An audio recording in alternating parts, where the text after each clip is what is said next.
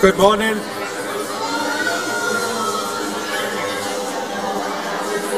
Thank you, everybody. If you could take your seats, please. Thank you. We are starting church very differently this morning because it is Remembrance Sunday. So we want to take some time at the beginning of our service to reflect and to remember. Let's just begin by praying. Father God, as we come before you on this day, Father, we take time at the beginning of our worship service to reflect and remember for those who have paid the ultimate sacrifice in giving their lives to protect us from evil. And Father, as we come today, we remember those not only who have given their lives, but those who served as well, who stood in the way of oppression, who went to fight the wars that needed to be fought. And Father, as we come, it's so important for us because it's so easy to forget, for us to come to remember and reflect for those that we know personally, for those that we know that have paid that price.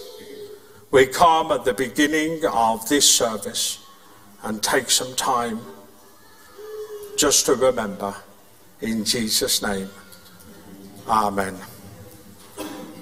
We gather here this morning at the start of this worship service to remember those who have given their lives in the ultimate sacrifice to protect us and to protect our nation from the tyranny of evil and terrorism. We thank God this morning that all it takes for evil to triumph is for good men to do nothing. There are many we remember who have given their lives in the world wars, to those who still stand on the front line today to protect us from terrorism and the evil acts that some people would want to commit. So this morning, as with so many churches and other acts of remembrance, we come to remember the fallen. We pay our respects to those who have paid the highest price, and we take some time this morning not to forget. Psalm 46 says this: God is our refuge and strength, an ever-present help in time of trouble. Therefore we will not fear, though the earth give way and the mountains fall into the heart of the sea. Though its waters roar and foam and the mountains quake with their surging. There is a river whose streams make glad the city of God, the holy place where the Most High dwells. God is within her, she will not fall. God will help her at the break of day. Nations are in uproar, kingdoms fall, he lifts his voice, the earth melts. The Lord Almighty is with us, the God of Jacob is our fortress. Come and see what the Lord has done, the desolations he has brought on the earth. He makes wars to cease to the ends of the earth. He breaks the bow and he shatters the spear. He burns shields with fire. He says, be still and know that I am God. I will be exalted among the nations. I will be exalted in the earth. The Lord Almighty is with us. The God of Jacob is our fortress. Let us stand to sing the hymn this morning, O God, our help in ages past. And after the hymn, let us remain standing. Thank you.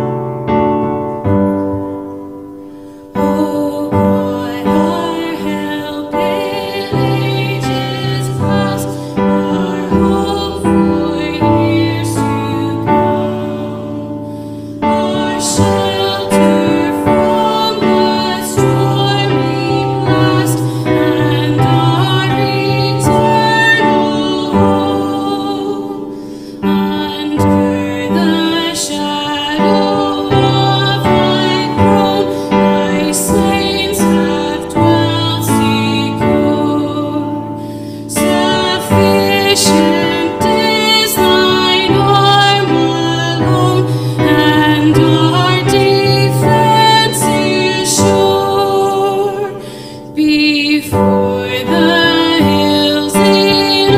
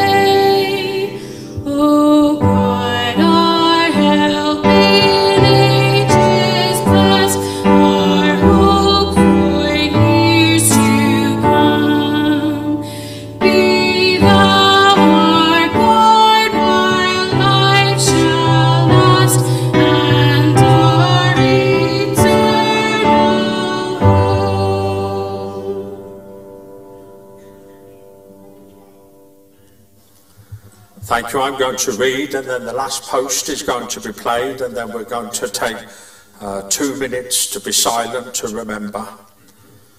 They shall grow not old as we that are left grow old. Age shall not weary them, nor the years condemn. At the going down of the sun, and in the morning, we will remember them.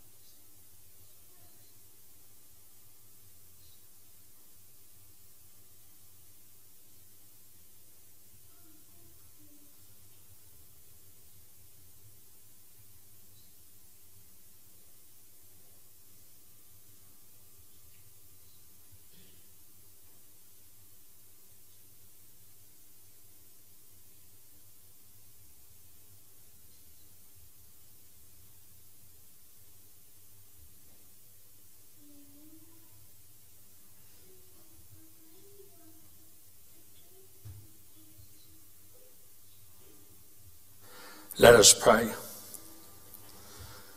Gracious God, as we come today, we remember both the past and the present conflicts. Father, we pray for peace on a day like this, for we know as we remember, Father, the people have paid with the ultimate sacrifice of the giving of their lives. So, Father, we pray today for all that would happen around the world. We pray and ask, Father, your Son came as the peacemaker. Your word tells us that blessed are the peacemakers. And for those conflicts and for those situations around the world today, we pray for peace and ask for peace. So, Father, as we come today, Father, as a people that we know, for we know even within this church, Father, it touches different nationalities, it touches different places, it touches people that we know. So, Father, as we come today, we say thank you. Father, help us to remember. It is so easy to forget. And Father, help us to keep praying for peace. In Jesus' name, amen. Let us remain standing as we sing the national anthem.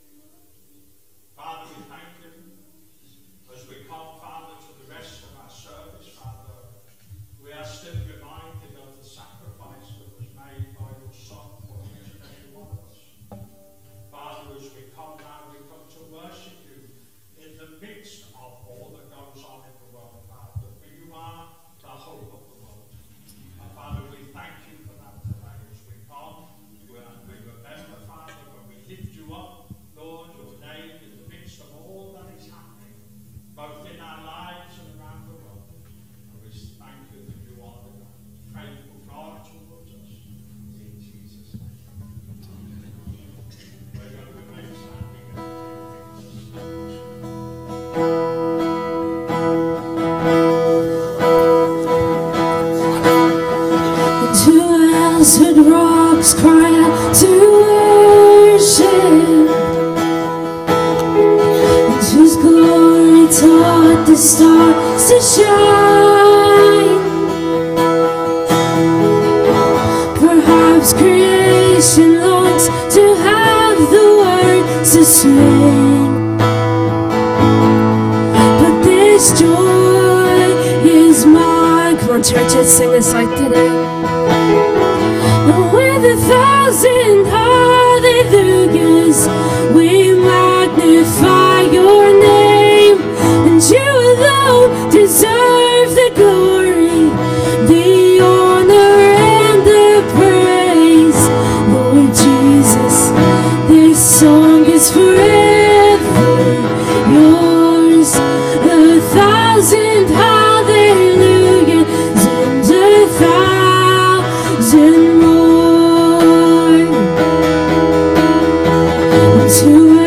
Who died for our redemption, and whose resurrection leads our eyes. There isn't time enough to sing of all you've done, but I have eternity to try with 1,000.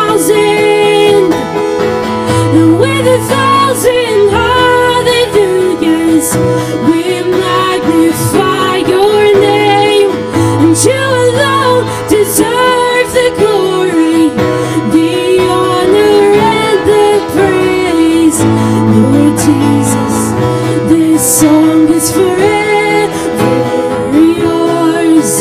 1,000 hallelujahs and 1,000 more praise to the Lord, to the Lamb, to the King of heaven praise.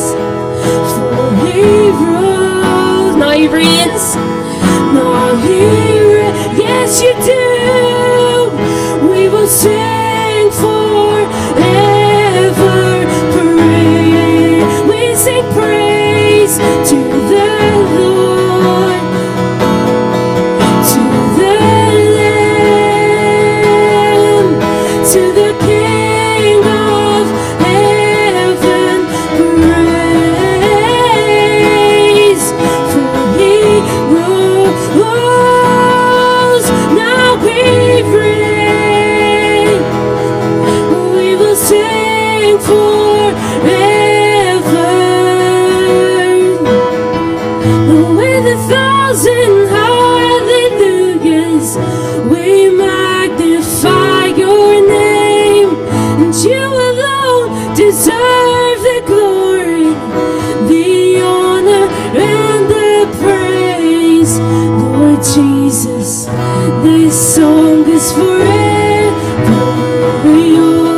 praise. 1,000 hallelujahs and 1,000 more. God, I thank you for who you are in this place. Our song today is for you and you alone. God, you rule and you reign forever. You're so worthy of all of our praise in this place this morning. We magnify your name. We glorify your name in this place this morning. We worship you and you alone. And your grace is enough, more than I need. And your word I will believe, and I'll wait for you. Draw near again, and let your spirit make me new. Then I will fall at your feet. And I will fall at your feet. Then I will worship you here. In your presence in me, and Jesus light the way. By the power of your word, and I am restored, and I am redeemed. By your spirit I am free, and I will fall at your feet. And I will fall at your feet. And I will worship you. The chorus says, declare this morning. Let's sing freely you give. Oh, freely you gave it all for us. Surrendered your life upon that cross. Oh, great is your love, poured out for all. 'Cause this is our God. Say lifted on high, oh lifted on high, from death to we praise you forever, our God. It is glorified, servant and king, the rescued the world. This is our God. Sing freely you gave. Oh, freely you gave it all for me. Surrendered your life upon that cross. And great is your love, poured out for all. 'Cause this is our God. This is who you are. Oh, lifted on high, from death to life. Forever our God is glorified, servant and king. He rescued the world. This is our God. And I will fall at your feet, and I will fall at your feet.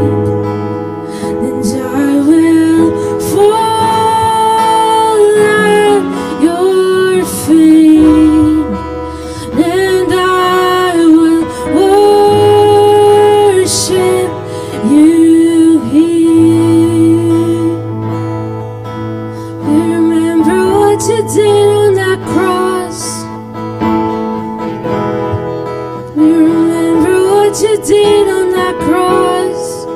Thank you, Jesus. Thank you, Jesus.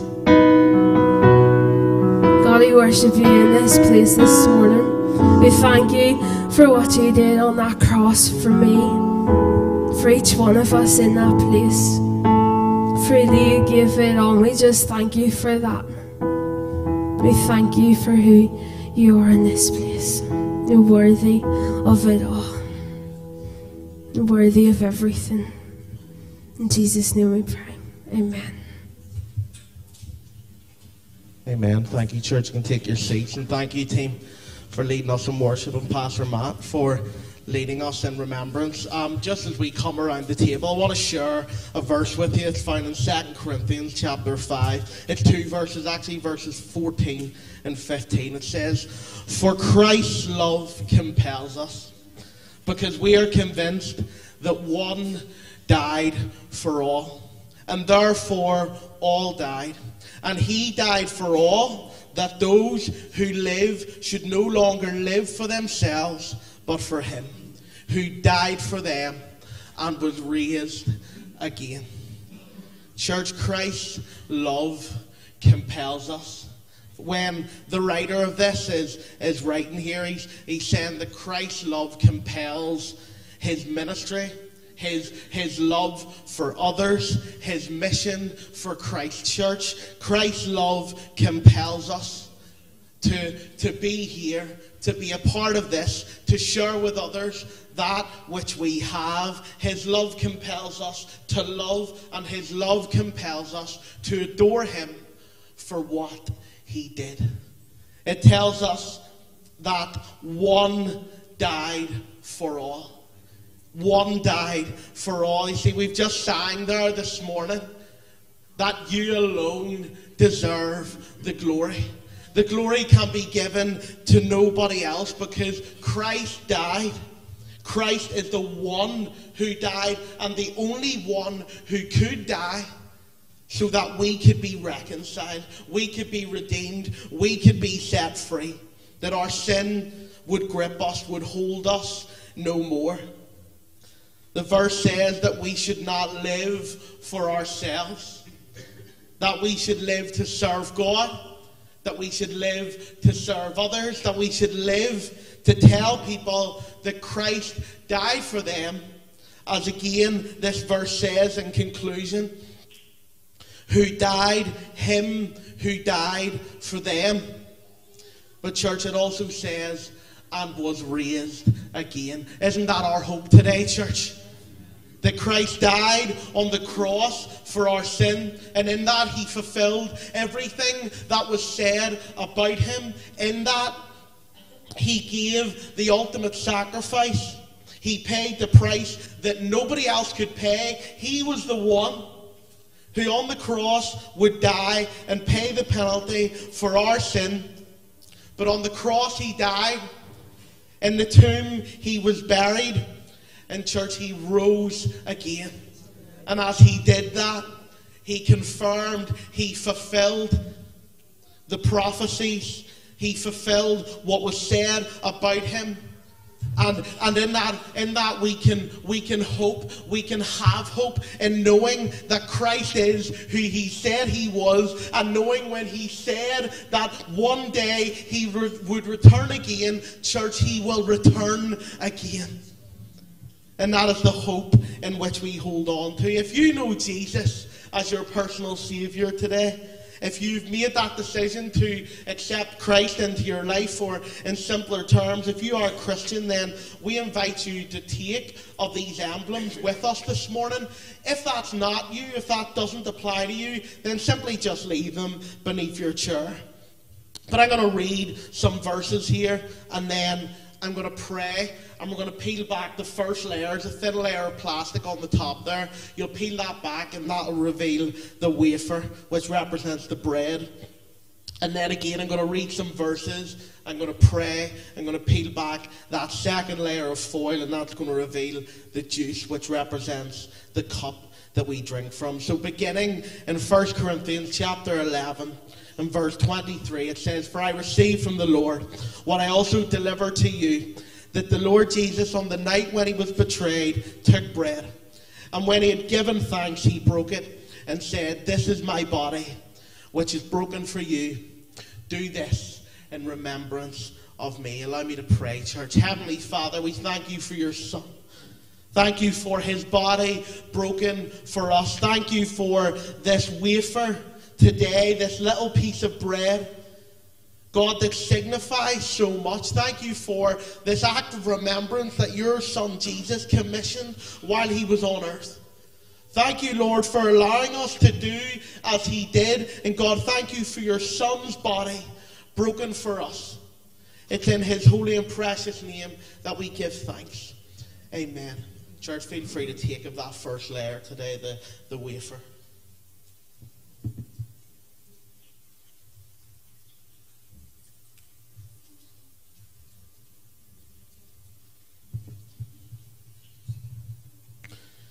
It goes on to say there, in the same way also he took the cup after supper, saying, "This cup is the new covenant in my blood.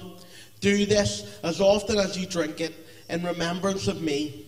For as often as you eat this bread and drink the cup, you proclaim the Lord's death until he comes." Allow me to pray again, church. Lord, we thank you for your Son's blood willingly shed for us. We thank you for all that was done for us on the cross. We thank you that he gave of himself, the only one who could. And God, I thank you that the price for my sin was paid. God, I thank you that our sin was dealt with there on the cross. And I thank you for this cup today that represents your Son's blood shed for us. It's in his holy and precious name that we pray. Amen. Church, please feel free to take of that second emblem today.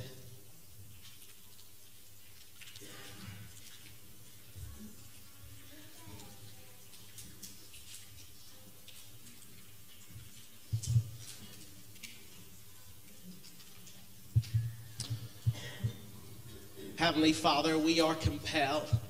How could we not give you praise? God, we thank you for all that has been done for us, those who are unworthy but made worthy by your Son. Lord, thank you for your Son given for us on the cross. Thank you for all of this as we gather today and we remember, God, and we thank you for the table. Thank you that we are invited to partake of it. And Lord, thank you for your mercy shown to us, your grace displayed for us. Thank you for all that we have, and thank you for all that you are. God, we give you praise, we honor you, we glorify you. It's in your Son's holy and precious name we pray.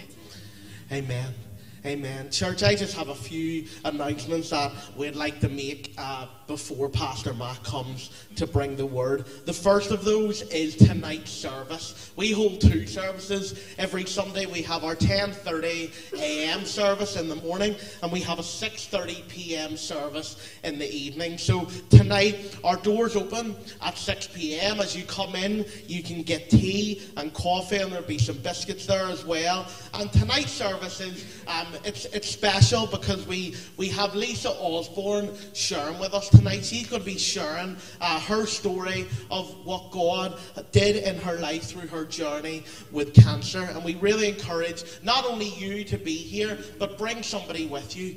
Bring a friend, bring a family member, bring a few. We'd love to see this place really filled with people who need to hear God's work, what the work that God has done in Lisa's life. So we encourage you, come along to that tonight. On Tuesday night, we have our pastor's Bible study. Pastor Matt is going to lead us in a study, and that begins at 7:30 p.m. And we're looking at Matthew 19, Jesus' teaching on divorce. And this is such an interesting topic and obviously really applicable for today. And we really encourage you to come along and hear what Christ had to say about divorce. And as Pastor Matt teaches us that, we encourage you to come along and take part in that. Tuesday night 7:30 p.m. After this morning's service and after our evening service as well, we have a prayer team. We have people who would love to pray with you if you have anything that you need prayer for. If you have something that you would like prayer for, then as you go out there, you'll see people with little lanyards on that just simply say prayer team. And they're there not just because we've asked them to be. They volunteered because they really have a heart to pray for people. They actually really want to pray for you. And so we encourage you to make use of that today. Church, I'm going to invite Pastor Matt up now, who's going to come and bring the word. Thank you, church.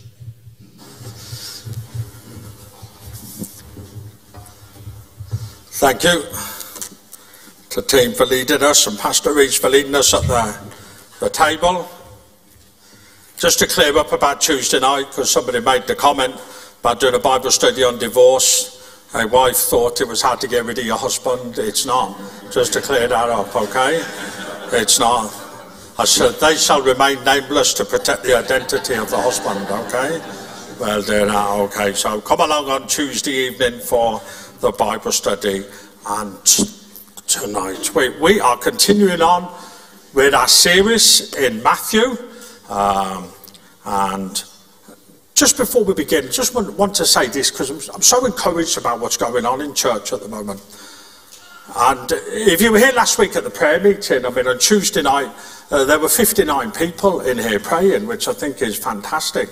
On Wednesday night, though we only had 11 come to the night of prayer, the presence of God, I think, and those people that were there probably agree with me, was just incredible, just as we prayed, and the 3 hours went like that. God is doing something in our church. But when that happens, sometimes things happen to try and upset that and knock us off the path of what we're supposed to be doing. And so we as the church, as the believers, we keep our determination, but our eyes fixed on God. Because there's so much good things going on in church. Every week there is something great happening every day just to see what God is doing. And we have some amazing stuff in the pipeline coming down the road these next few months that we're really looking forward to seeing what God is going to do. It's fantastic even on Sundays as we look out, we see so many people here on Sundays and see the kids' room full there and stuff. So we just come to that just before we come to God's Word, because we're continuing on with the passage that we looked at last week. We're working our way through the Gospel of Matthew.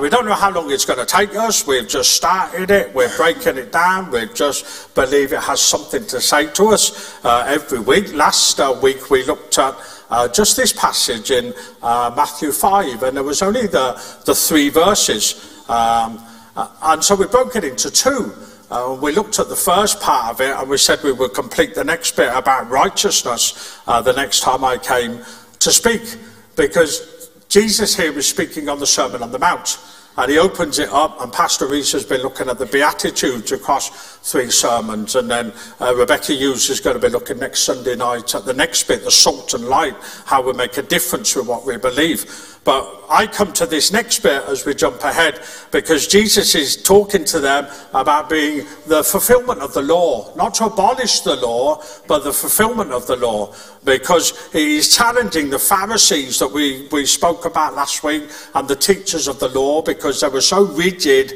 in everything they did on the outward appearance that it wasn't doing anything for their heart, it wasn't doing anything for them inside of them. And Jesus was coming to speak to the people, to say, these aren't the people that you're to look at. He says, I'm here, and this is the beginning of that journey to the cross here with Jesus. And Jesus says these words, and he says, do not think that I've come to abolish the law or the prophets. I've not come to abolish them, but to fulfill them. For truly I tell you, until heaven and earth disappear, not the smallest letter, not the least stroke of a pen will be by any means disappear from the law until everything is accomplished. Therefore, anyone who sets aside one of the least of these commands and teaches others accordingly will be called least in the kingdom of heaven. But whoever practices and teaches these commands will be called great in the kingdom of heaven. For I tell you that unless your righteousness surpasses that of the Pharisees, the teachers of the law, you will certainly not enter the kingdom of heaven. So the 3 points that were made, I've just shared the first one, that Jesus came to fulfill the law, not abolish it. The law, as we know it, and we said the law and the prophets is a description of those Old Testament books that are beginning there, the books that Moses wrote. And what happened, the Pharisees had continually added on rule after rule after rule after rule till it made it impossible to keep. But the Lord described a life of perfect, sinless righteousness which no Israelite had been able to fulfill until Jesus arrived. He was the first and last to accomplish this with perfect obedience. And then the third point, which I've just made, simply the Pharisees had added extra laws onto the laws already given.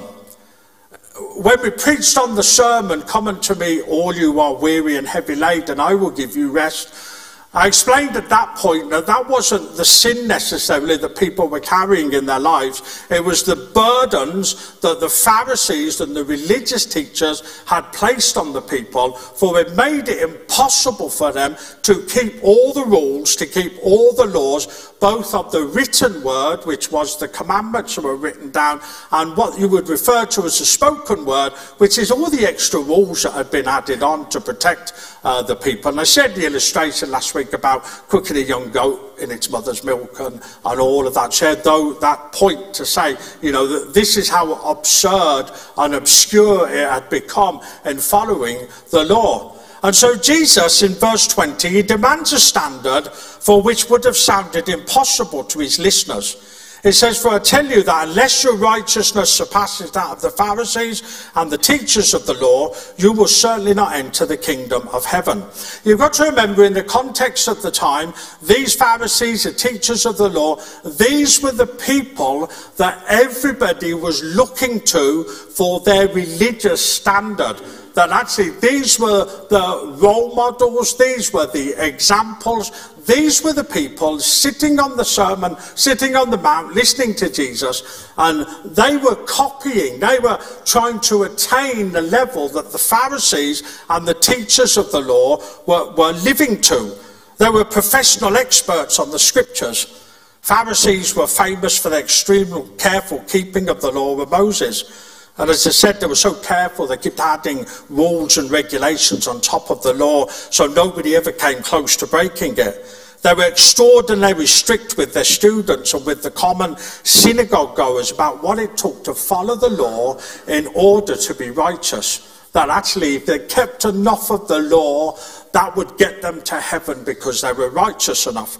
The people actually had a saying back in that time. They said, if only two men could ever enter heaven, one would be a scribe and the other was a Pharisee. That's the high esteem that they were sort of held in by the people. Almost an example that nobody could live to.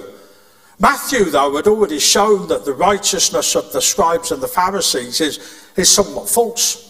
John the Baptist in chapter 3 had called them out as a brood of vipers, in need of a repentance that will actually bear fruit.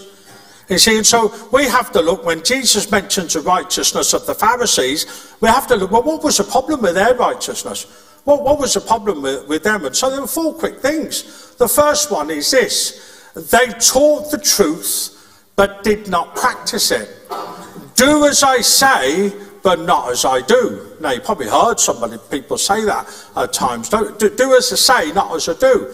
That was the problem with the Pharisees. They were quite happy to tell everybody else what to do, but they weren't happy to live that way. They didn't want to live that way. So that was the first problem with their righteousness. The second one is they wanted to do things that impressed others. And Jesus will address this later on.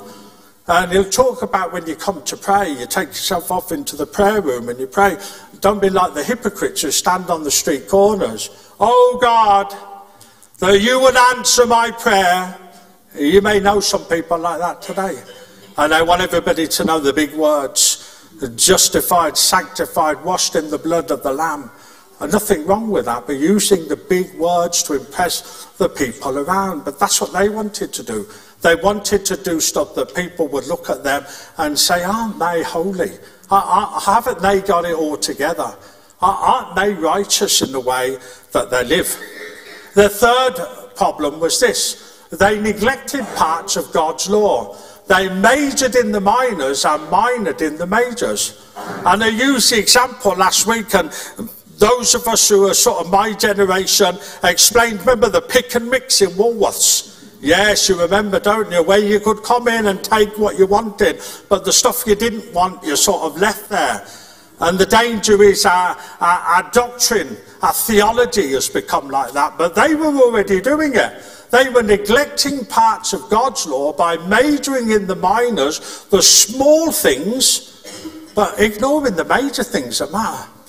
You know, ultimately what God, I think, is interested in, and Matthew talks about this through his book, he says he wants people to love God, love him, and love others. We complicate it sometimes. He says actually our love of others is demonstrated by our love for God and the other way around. Both work together. But here the Pharisees had got this problem that they'd neglected parts of God's law. They'd picked the bits that they liked. They'd picked the bits that sort of applied to them, but weren't too concerned that if other people couldn't keep it. And that was the problem, the neglect of the law.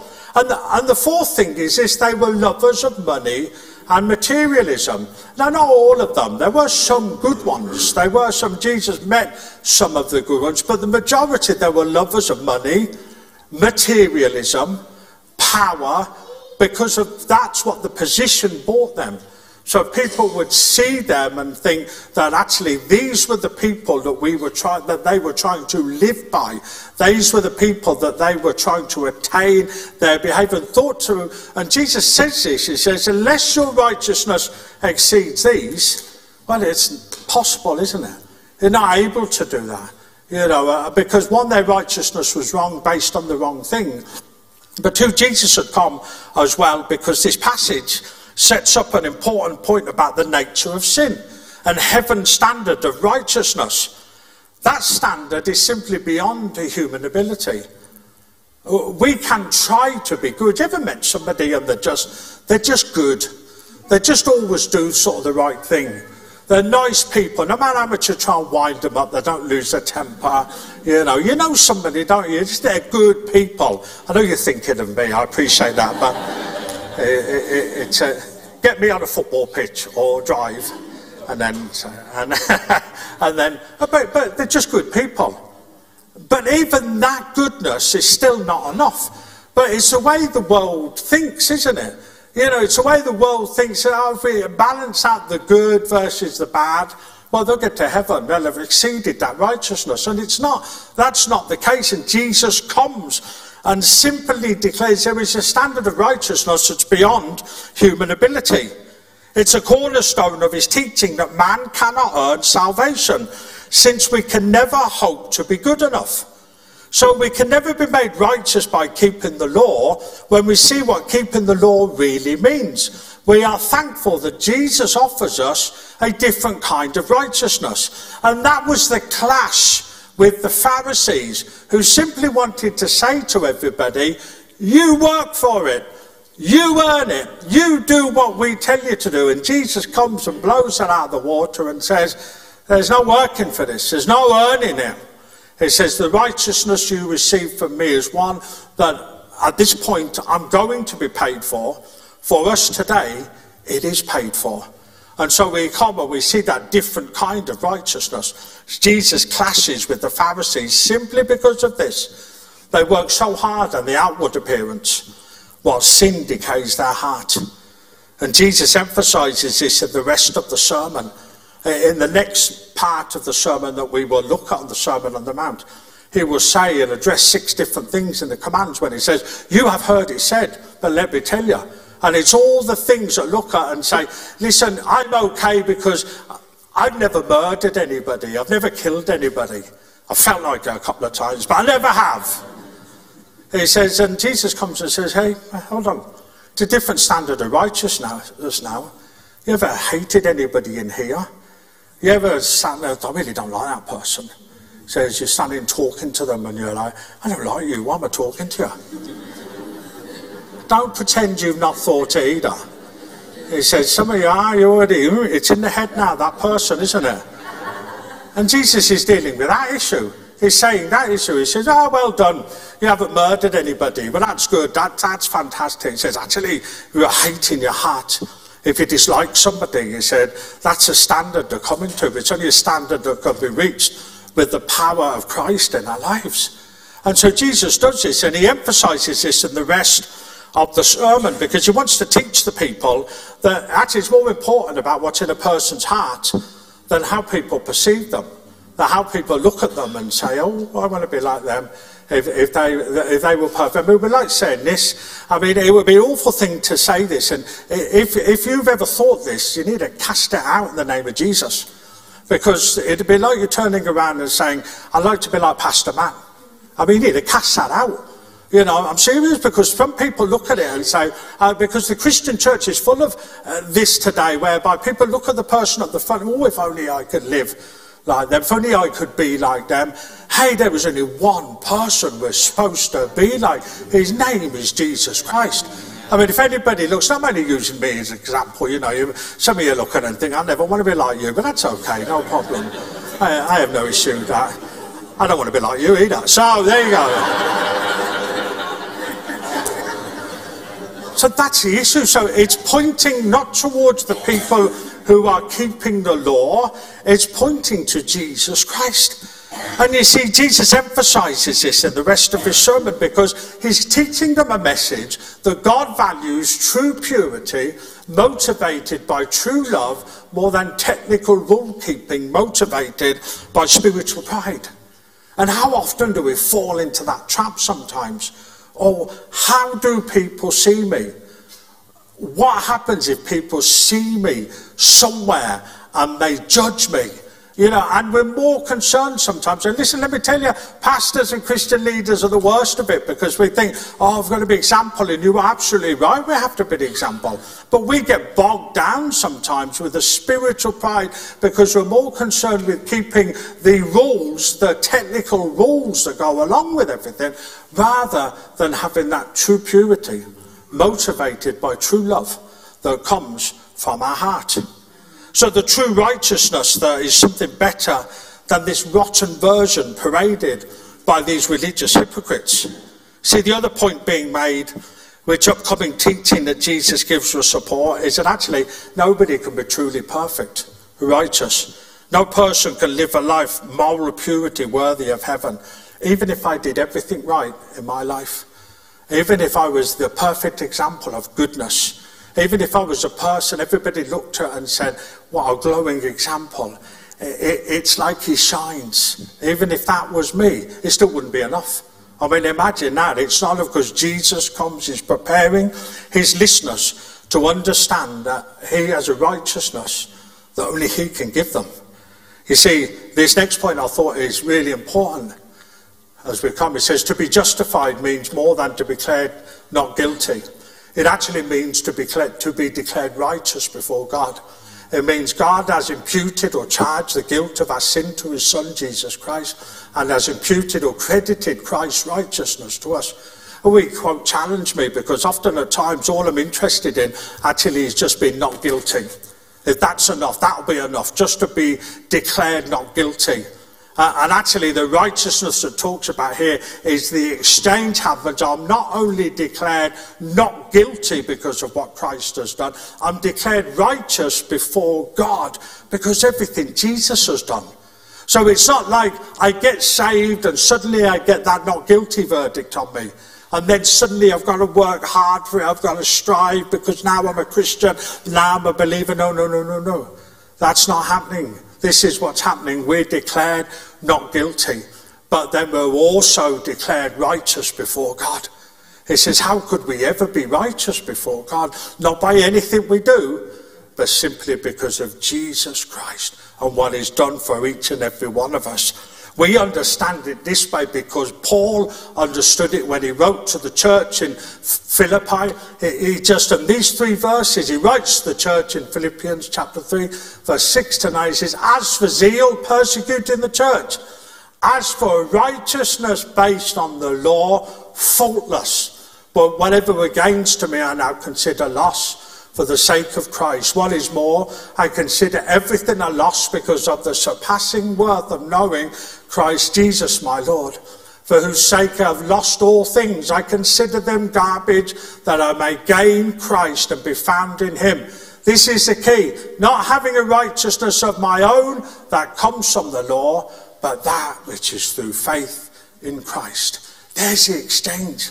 It's the exchange for the Apostle Paul writing the letter to the church in Philippi. It's the exchange for you and me. He said, and here's a man, he simply declared in his pride almost, that he said, as for righteousness based on the law, Paul declares, I was faultless. And even he says, that's not enough. It's just not enough. He comes and then says, not having a righteousness of my own.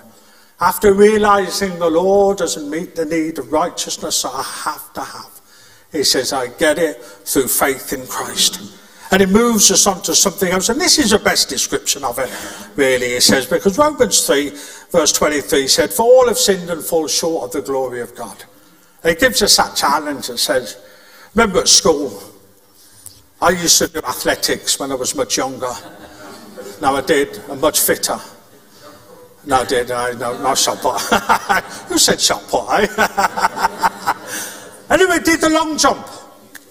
And you know what it's like, and I'm not going to demonstrate it because I'd be scared of injuring myself. But you know what it's like as you run down and then you hit the board. I was not going to do it off here because I'll land on. Get ready, Nell, I'm coming, all right? I hit the board here and then I jump as far as I can. And say if I jump to here, it's like I'm the winner because I'm the only one that's jumped so far. Now, I was going to pick on these two, but that would be cruel, because I know I can jump further than them, okay? So, but imagine if I got Picky up here and said, Picky, you try it now, you jump. And Picky jumps off and he wants to beat me, so he lands here. And then we think, well, he's beaten me, that's great, that's brilliant. So now we get Michael, no, not get Michael, anyway, we get Michael out. And then we say to Michael, do you think you could beat us two young fellas? And Michael, of course, takes up that challenge. And he beats both me and Picky. Sorry, mate, he does. He beats me. And he lands here. So there's Michael, and there's Picky, and there's me. But listen, it doesn't make any difference whatsoever if the line that the three of us have to jump past is here. And not matter that he beats me, who cares? He wouldn't beat me anyway, but it wouldn't matter. And that's the example that Paul writes in the Romans. Says all have fallen short. And yet how often do we live our Christian life simply trying to be better? He wants to be better than me and I want to be better than him. And he wants to be better. And that's what we do as Christians. And actually the declaration, he says everybody falls short. Who cares? You can jump further than anybody else. Who cares if you have a bit more goodness in your lives than everybody else? He says that's a description that Paul is using when he's coming and he's saying you all have fallen short of the glory of God. He says, see, the law stands simply as a perfect expression of God's ethical requirements and character. But it does nothing to save people. Nothing. And it's what Jesus is saying here. He says, no matter how righteous you can be, no matter how much you can do in your right living and your right behaviour, it won't make any difference. You may jump further than somebody else. And how often do we look at somebody who's fallen by the wayside, having challenges in their life, and our prayer is simply, thank God I'm not like them. How often do we pray that? I say that, thank God, not realising that that could have been me. Not realising that's the stuff in my life that if God hadn't dealt with, he says that could have been me, because we're all have fallen short. We haven't got past the line, and the line's down there. But Jesus comes along, he does the jump, and he jumps past the line. And he jumps past the line, and he looks back at the three of us, at Michael and Picky and me, and says, listen, I've gone past the line, I've achieved what needed to be achieved. He says, you all fall short, but I'm Jesus, and I didn't fall short. And he says it enables us to be sitting here this morning in church, saved, knowing that we are made righteous before God, not because of anything that I have done right in my life, but simply like Paul writes here, I have a faith in Christ that gives me the righteousness that I need. Isn't that got to be worth an amen somewhere on there? Amen. That's good, brilliant. Where was I? What time is it? All that talk of athletics has tired me out, mate. Here we go. It is a greater righteousness that was accomplished through Christ and by Christ. Our flesh will never produce the righteousness we need to meet God's standards. Only Christ can do that. He lived in perfect obedience to the law. He died as a sacrifice for sinners and rose from the dead so that all who believe in him can be granted his righteousness. Paul writes it elsewhere when he says, I do not set aside the grace of God, for if righteousness could be gained through the law, Christ died for nothing. I mean, the law would be a fairer way, to be honest with you. I mean, imagine if we just picked up points along the way in our life for keeping parts of the law. You know, 5 points for doing this, and you know, maybe the thing if you all the things that you do in your life you've got points for. And at the end of your life, God looked at your points and says, yes, you've got enough points, you're in. Or you don't have enough points, you're going that way. And we would look at it and say, actually, that's a fair way of doing it, isn't it? I mean, that would compare it to each other. We would be competing with each other. I mean, just before you're about to lose your temper, you know, suddenly the thought would drop in, I'm going to lose 5 points for this. You know, so you don't lose it. And if you don't lose your temper, you gain 5 points. You know, and you look at it and think to yourself, well, that's a fair way of doing it. But Christ comes with the fairest way of doing it. He just says we're all equal. That actually, the only way we could be made righteous is before him and by him because of the cross. And Paul understands this. He said, well, look, he says, if righteousness could be gained through the law, Christ died for nothing. There would have been no point to the cross. It would have been an absolute waste. I mean, it really would have just been a waste of God giving his son for you and for me if the law was sort of, well, you can either do it through the law or through the cross. You choose. You want to earn the points, go through the law. If you feel as though the points are going to go against you, do it through the cross. And God just comes and wipes the whole thing away. And this is Jesus fulfilling it, not abolishing it. By saying this is the fairest way of doing it, it's my son at the cross. It's my son on the cross. It says, whose sin did he take on the cross? Well, he took everybody's. It says everybody who was a lawbreaker, everybody who broke the commands, everybody who did the stuff that you never want to mention, everything. I mean, they use this description, your life and the things you've done wrong is written in ink upon these walls. Imagine each of us would fill a wall easily. I mean, we would fill a wall of all the things. Jesus took that on the cross. And I mean, we say we're fair to the points. No fairness in it. That's why Paul says, I do not set aside the grace of God. The picture, the demonstration of the grace of God is best displayed in the cross of his son, Jesus Christ. Unmerited, unearned, undeserved, without working for, not matter how far I jump ahead of everybody else, it's fair because it comes to the cross. See, we receive that righteousness that is produced by Christ. You see, Jesus starts down this road at the beginning of this passage in Matthew 5 when he begins to talk about the different aspects of the law. You see, the Pharisees' righteousness was external. It was from a heart of the flesh. But actually, we've been given the Spirit of God to live in a way for him that he's called us to. It surpasses Pharisaic righteousness. One of my favourite authors, John Stott, he describes it like this. He says, Christian righteousness far surpasses Pharisaic righteousness in kind rather than in degree. Christian righteousness is greater than Pharisaic righteousness because it's deeper, being a righteousness of the heart. The righteousness which is pleasing to God is an inward righteousness of mind and motive, for the Lord looks at the heart. Not only are we made righteous before him and by him, it does something to change us. It does something. It questions our mind. It questions our motive. It questions our purpose. It questions our obedience. It literally questions everything. It surpasses that of the Pharisee, not because of anything we can do, but because of what Christ has done. He saved us and then put his Spirit in us. And it's that changes us. I'm glad this morning. I thought to myself, when I was preparing this, I thought to myself, you know, one thing I'm glad of is this, is I'm not the same person I was. I can list achievement to you and say, oh, I've done this and I've done that. But the most important thing, and what Christ has done above all else, I'm not the person I was. He has changed me. He says, and he has changed you. And he can change you. That's the power of the gospel. It's the power of the cross. He says we have moved away from the people we once were to become the people that God has created us to be. He says that's the best news of all, isn't it? So I can't list my achievements, and I don't have many, but if I went down and listed them and said, oh, Matt Davis, this and that, none of that is important compared to the life change that he has made in my life and in your life.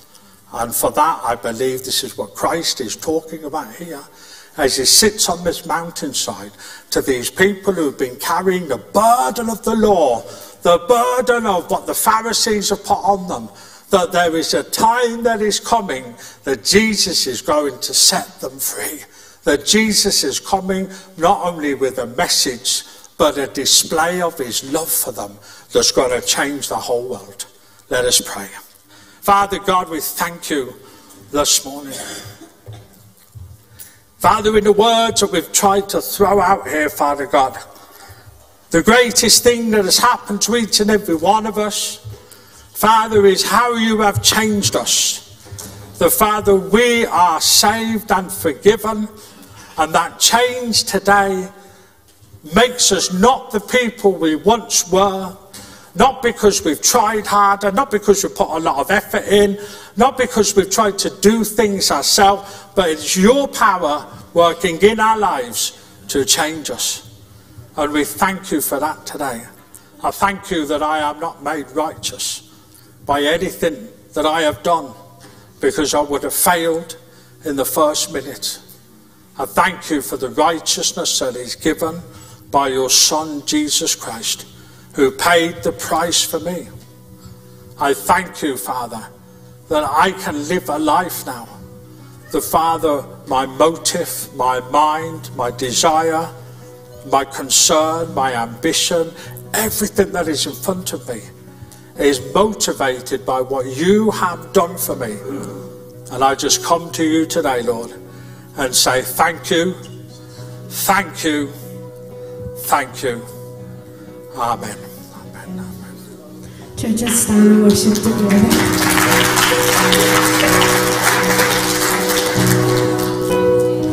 And how great the chasm that lay between us, and how high the mountain I could not climb.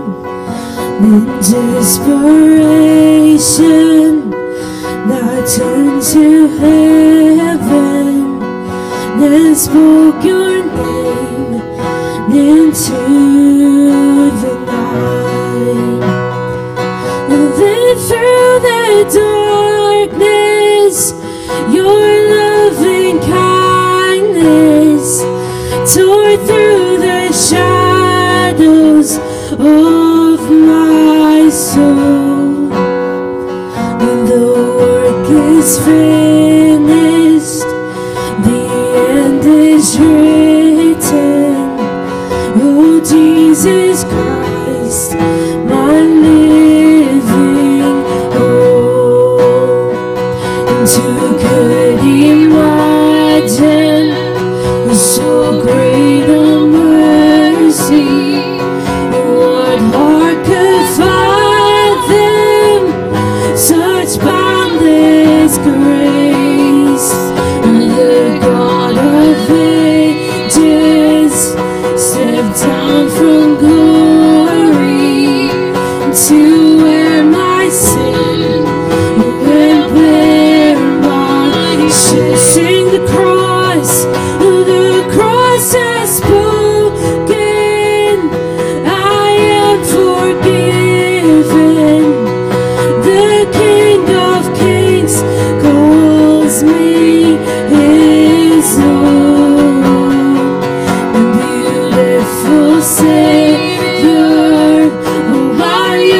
is forever.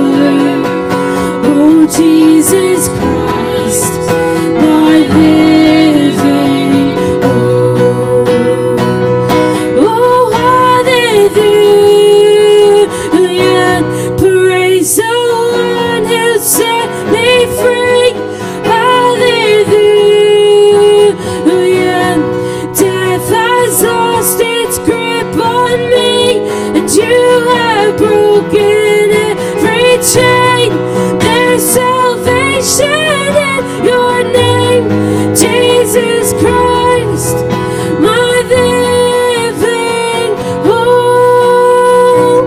And you could imagine so great a man, 'cause your very body began to breathe. Come and out of the silence, the roaring lion declared the grave has no claim on. When they came in the morning, 'cause then came the morning that sealed the promise. 'Cause your very body, it began to breathe, and out of the silence, the roaring lion declared the grave has no claim on me. Oh, Jesus, yours is the victory. Oh, hallelujah, praise the one who set me free. Hallelujah, death has lost its grip on me, and you have broken every chain. There's salvation in your name, Jesus Christ, my living hope.